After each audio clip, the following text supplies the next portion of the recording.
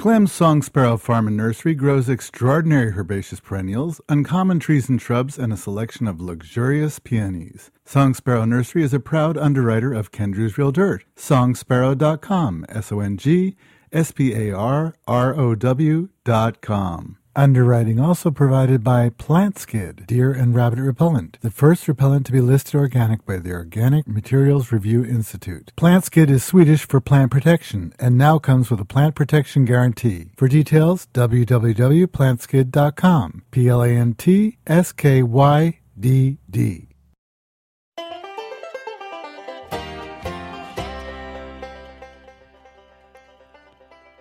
Hello and welcome. It's Ken Drews, and you're listening to Ken Drew's Real Dirt, the garden show. And today we're going to talk about what has to be America's favorite blossom, the rose. And I have as my guest Doug Brenner, who's the author of a new book, A Rose by Any Name. And Doug is the former editor of Garden Design magazine and was editor-in-chief of Martha Stewart Living magazine. And he's the co-author with Stephen Scaniello of this new book. And next week we're going to have Stephen Scaniello, America's favorite rosarian, rose grower, on as our guest. And today it's Doug. And I'm going to talk to Doug about roses, the names of roses, who grows in our gardens, and also about publishing. As an editor for many years, he really knows about garden publishing, and I can't wait to speak with him. And we won't have to because he's going to be with us just about now. I'm speaking with Doug Brenner, who is the co-author of A Rose by Any Name, and Douglas Brenner is the former editor-in-chief of Martha Stewart Living magazine and editor of Garden Design. Hello, Doug. Hi, Ken. I'm calling you Doug because I know you, Doug. Oh, yes, that's. But on the book it says Douglas Brenner and Stephen Scaniello, and I'm hoping that we get to talk to Stephen in the coming weeks about roses. But I want to talk to you about editing, publishing, and A Rose by Any Name. And as I look at the book, first when I looked at the cover, I thought the book might be, who was named for what rose was named after what person, but it's so much more. It's really fascinating stories of, what is it, some 48 different roses? Well, actually, it's 48 roses that each have a chapter named after them, but there are more than 1,200 roses that are actually mentioned in the book. So there are a lot more than 48 stories in there. And really the reason for that is we didn't want this to be just a sort of, just a reference book where you simply look up a name and get a little potted etymology of where that name came from, but something much more. Really, instead of just a horticultural history, we really wanted it to be a cultural history of the rose, not just in the past, but also what roses mean to people today. And the important thing, I think, here is people, because it's a flower that has meant so many different things to so many different cultures and peoples, plural, because it really, there are roses associated with the Virgin Mary, and there are roses associated with the Prophet Muhammad, and rose lore goes from China all the way around the globe. And right. And sorry, go on. Yeah. No, I was just saying that as you're saying that, I'm realizing roses are pan-global. They're everywhere in the temperate regions, probably in subtropical too. They are, yes. Actually, one of the oldest known roses is called the Holy Rose of Abyssinia, and it's a rose that was connected to a very early Christian preacher, a priest really, in Africa. But the rose itself has been found in tombs from ancient Egypt, because roses have always, we think of them as a symbol of new life, but they've also, in many places, had a special meaning as a memorial for those who have died. Well, these are roses and people, just as you were saying, because obviously there must be fossil records of roses as well, dating back before people. Yep, yep. But then, of course, you have a rose like Barbara Streisand, Yeah, really. which it shows that roses are very much among people in the here and now too. Well, And when you say a rose like Barbara Streisand, I think, well, that must be a voluptuous and commanding presence it rose. it is, and it's unlike a lot of celebrity roses, which I mean, many of them are just sort of publicity ploys for the people who grow roses, and they call up some actor or TV personality and say, hey, is it okay if we name a rose after you? Would you sign on the dotted line? And usually the other person says, oh, sure, fine, and that's it. But Barbara Streisand, of course, being the perfectionist that she is, and also someone who's a very, very keen gardener. I mean, she has more than 1,000 rose bushes in her garden. So when it was suggested to her that a rose be named for her, she wasn't just going to take any old rose. And she virtually auditioned 3 different roses. One of them was a very pale pinkish white, sort of like a blushing white. One of them was a pretty powerful red that if you flip the petal over was yellow on the other side, Ooh. sort of like a dress with a wild lining to it. And the third one was a very sort of sultry purplish rose. But she said she insisted on growing all 3 of those in her own garden for 2 whole years so she could see how they performed in the garden sense. Yeah. And she eventually decided herself that she wanted the lavender, the purple one, to be her rose. And it actually, in stage appearances after that, she would make sure that a bouquet of those roses was there on stage with her. And the last time I checked her website a couple of years ago when I was working on the early stages of the book, I saw that rose there with her. And she had good reason to do this because there have been some other celebrity roses that really fizzled. There was a rose that was named for Judy Garland. It was I think an orange and yellow Floribunda that fans of hers had named after her after she had died, and it turned out to be not the world's greatest growing rose. And Stephen knew some people in Brooklyn who planted some in a Judy Garland fan garden. And as he puts it, they had to use controlled substances of the horticultural sort to keep those roses anywhere near healthy. And they finally had to replace them with something else. What a story. And you're making me think the whole time of the Dolly Parton rose. I can just picture what that might be like. Well, it is just the way you'd think it would be, although Dolly Parton, unlike Barbara Streisand, does not actually garden. Apparently, she is too worried about her fingernails to get anywhere close to the dirt or a trowel. Of course, there are other roses where the rose itself is really a terrific plant. There's a beautiful the President Herbert Hoover rose. It's a sort of soft orange and pink. It's a hybrid tea. Very, very lovely rose, and it grows beautifully. But it had the misfortune of being introduced in 1929. Oh, no. Herbert Hoover was still the president then, but of course his stock went way down fast, along with that on Wall Street. And the rose itself, it was a very popular rose when it first came out because it was so beautiful. But throughout the Depression, the poor Herbert Hoover rose got dug up in gardens from coast to coast, and it's still around, but it had a sad fate. Oh, well, that's undeserved. Very unlike the American Beauty rose, which I think the name became bigger than the rose itself. Yes, it did. Yeah, the American Beauty rose itself which was introduced in the 1880s as American Beauty. In fact, like a lot of roses, its patriotic meaning has a somewhat dubious origin because, in fact, it's really a French rose. But anyway, it was a rose that it was very expensive. It was a real status symbol. But one of the reasons why it was so expensive was it was so finicky and so hard. They really had to be grown in greenhouses.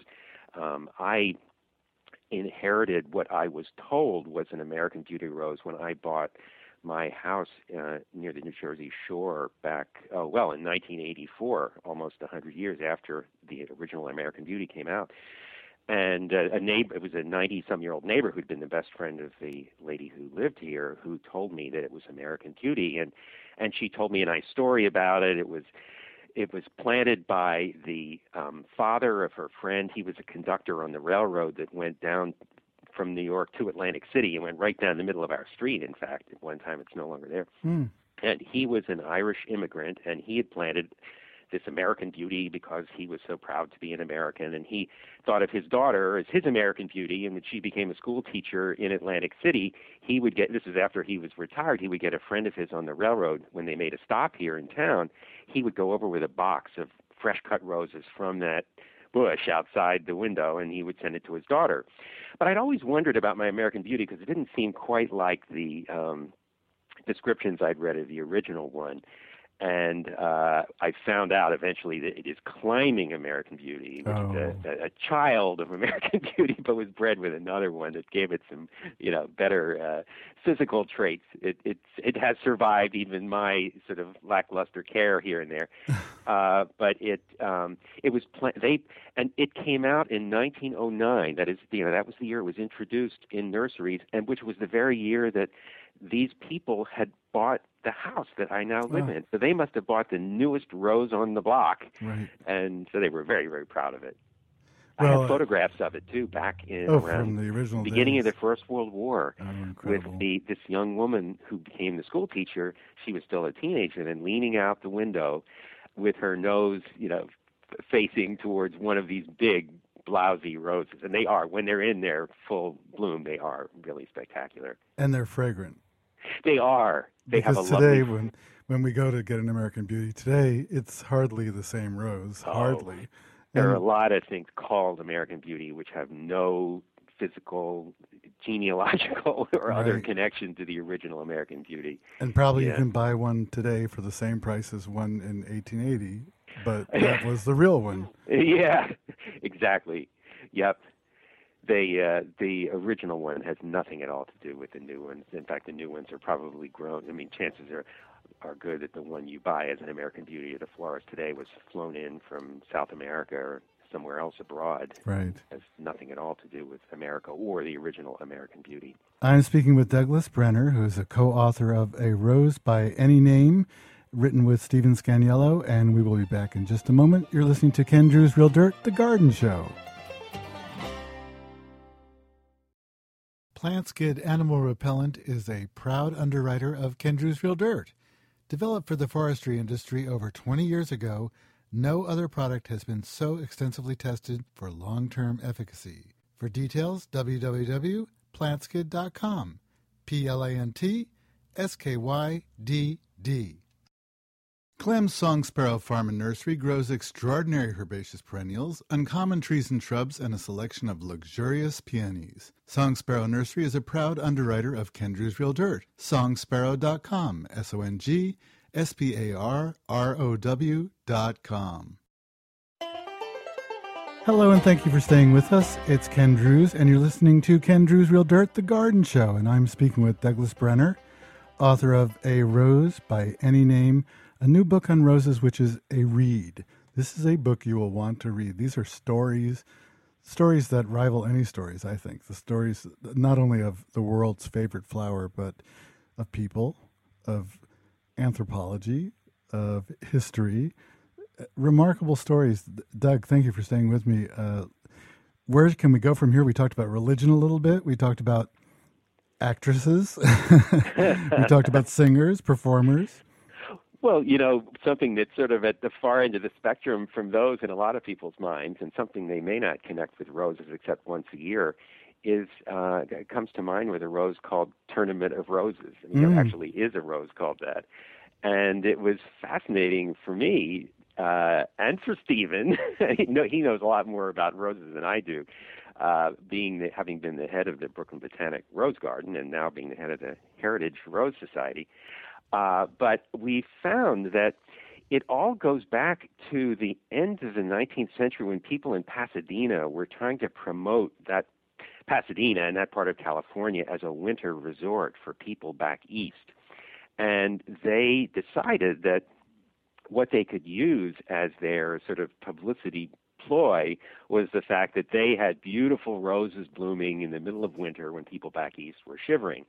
So they decided to have a parade because, of course, there were, by that time, pictures in the newspapers, and they thought it would make a big impression if they had a parade of carriages, which, of course, was what they had at that time. This is before cars, with all bedecked with roses. And so that was how it started. Eventually, we found wonderful old photographs. In fact, there's one in the book that shows one of the earliest rose parades in Pasadena that was done with some of the first cars, like real Tin Lizzies, with roses tied to the wheels and the steering wheels, and the ladies have giant hats with roses on them. And then they decided to expand from there, and they did things like, they had ostrich races with men riding on top of ostriches. They had a race between a camel and an elephant. They had for several years, the big hit was gladiator races, chariots and everything, but they turned out to be too expensive. And so they eventually settled on football. The first time they tried football, they had a game between Stanford, the home team for Californians, and Michigan. And unfortunately, Michigan won, and people in California were so upset that they didn't have any football connected with the Tournament of Roses for quite a few years. Wow. But then they finally, when the chariot races just became, I think the insurance premiums probably went way out of line. Well, we don't think about chariot races and Tournament of Roses it was a today. big draw. I think the silent movie Ben-Hur had come out around then.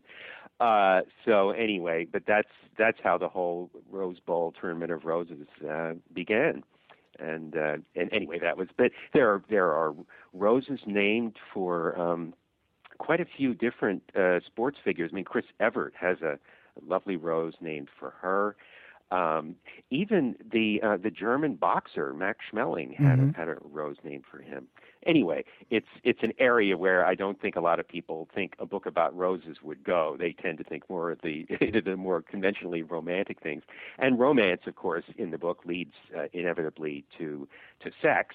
There are stories. In fact, we as the title for the chapter that really goes to what you might call passion in the world of roses is called Maiden's Blush, which was the name in England, where they always tended to be a bit more puritanical than people on the continent.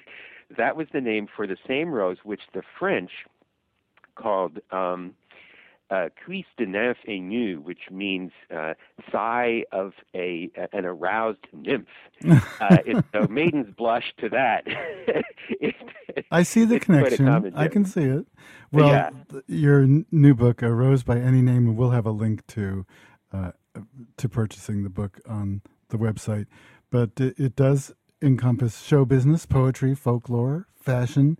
And as I mentioned, Doug Brenner, my guest, is a former editor-in-chief of Martha Stewart Living Magazine and editor of Garden Design. So I can't resist asking you a little bit about garden book publishing and publishing, because as I look at the new world, and it's new to me, there's 30 media outlets for every one that we had 10 years ago. Yeah. And I wondered if you had some thoughts about where things are going. What's the future? Do you have a crystal ball? Well, I don't know about the future, and in some ways I'm glad I don't, since my own living is partly dependent on it. But I can speak about the recent past and the present, and I think that the most interesting trend, certainly in garden books, before we get to the whole idea of other media, is that just as the publishing industry has been worrying about its own sustainability, and this was the subject of an article in Publishers Weekly that I read some months ago, surprisingly, a lot of publishers some who specialize in garden books, others who sell them sometimes, have seen a dramatic change, really just since around the year 2000. I mean, there was a real fear at the beginning of this decade that garden books had really had it, because all of the sort of coffee table garden books that were seen as the surefire sellers of the 1990s, the things with huge, beautiful pictures of gardens in England and France or villas in Tuscany, back when Americans were caught up in what turned out to be a craze for ornamental gardening that kind of plummeted. Those books were a drug on the market. But what has happened in recent years, even as a lot of other categories of publishing have been going down, books about sustainable gardening, especially about gardening that involves edible plants of one sort or another. The kitchen garden has really become today what the longed-for English cottage perennial border was, 10 years ago. And people are buying books to find out how they can grow stuff that they can eat, to feed their families, their communities. Obviously, this has something to do with the current economic conditions, but it also has a lot to do with the ever-rising concern with the environment, and also with the purity or safety even of the things we eat. I hope that those publishers and the authors, well, I hope they tell the truth, because that's what's damaged garden books in the past, especially when we get so many dumped on the market that really do not pay off what they promise to deliver, and it's very disappointing. And having a vegetable garden, it's a swell idea, but it's not as easy as 1, 2, 3. You really have to invest in it. It can all too easily be bait and switch. I mean, whether or not these people will stick with what they're buying the books to learn about is a big question, because, of course, a lot of people's eyes are a lot bigger than their gardening gloves are. Mixed metaphors. But yes, that, of course, the sustainability of the sustainable garden from the standpoint of the people who have to do the gardening is a big, big question. Well, we just have another minute or so left, so you were going to say something about publishing. Well, I was going to say that another area of things that I think are continuing to do well, and I hope will do well, is books, is the kind of book like ours that really is about a deeper understanding of a subject. Because I find myself, like everybody else, going to the internet more and more for the kind of thing I would have looked up in a reference book a few years ago. The height of a plant at maturity, or what kind of soil conditions something likes. But I still go to books to get a sense of what a really experienced gardeners what they have learned from gardening themselves, what ideas, what inspiration they might have to give me. Not just a pretty picture, but a deeper understanding, as you say, of the realities of taking care of a garden, of keeping it going, and of sustaining your own interest in it too, so that you want to keep at it. And that, I think, is an area, whether it's a book of essays, a memoir, a book about someone going through the garden year, and how they have adapted their own garden to the necessities, sometimes the hardships of their climate or their own way of life. We don't all have endless time to putter in our gardens.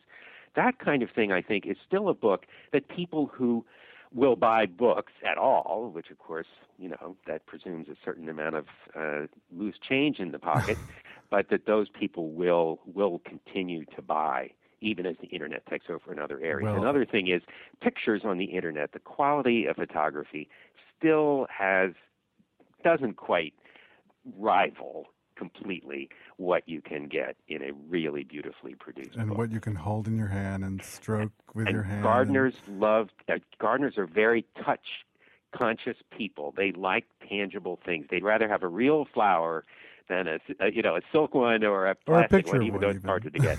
And so they want to have a book they can hold and keep. They want to have something that they can really feel. Well, and you're talking about sharing someone's personality and the information, and it's wonderful. But thank you so much for being my guest, Doug. It's been terrific, and I've really enjoyed the book, and I'm glad we had a chance to talk about it, and I can't wait to talk to Stephen about Rose Care. He has a lot to tell you. He's only the best. Only the best. Thanks again. Thank you. Okay, bye. Only the best. Well, it is fun to know who grows in your garden, and it was great for Doug to share some of those names with us. How about Maiden's Blush, Thigh of an Aroused Nymph? I can't imagine saying, take a look at my beautiful thigh of an aroused nymph blooming over there by the fence. Or Three Drunks from Yaoyang, or Blaze of Glory, or American Beauty, of course. Happy Butt, how about that for a name? Lady Godiva, and who could forget Queen Elizabeth? Now that's actually a pretty good rose, and probably in every public rose garden in America That's another one of those real tried and true bloomers everywhere. But there's plenty of names that come to us in the garden, common names, and even the Latin names. Who were these plants named for? Why were they named? Why was a plant named Drunkard's Dream? Well, someday maybe I'll tell you. Stephen Scaniello will be our guest next week, and he's not going to tell you about Drunkard's Dream, but he's going to tell you about some other great things. He's going to tell you about the Brooklyn Botanic Cranford Rose Garden, where he was the rosarian, the rose curator for, I think, nearly 20 years, and also rose care and some organic tips, too, for rose care. So join us next week on Ken Drew's Real Dirt, The Garden Show.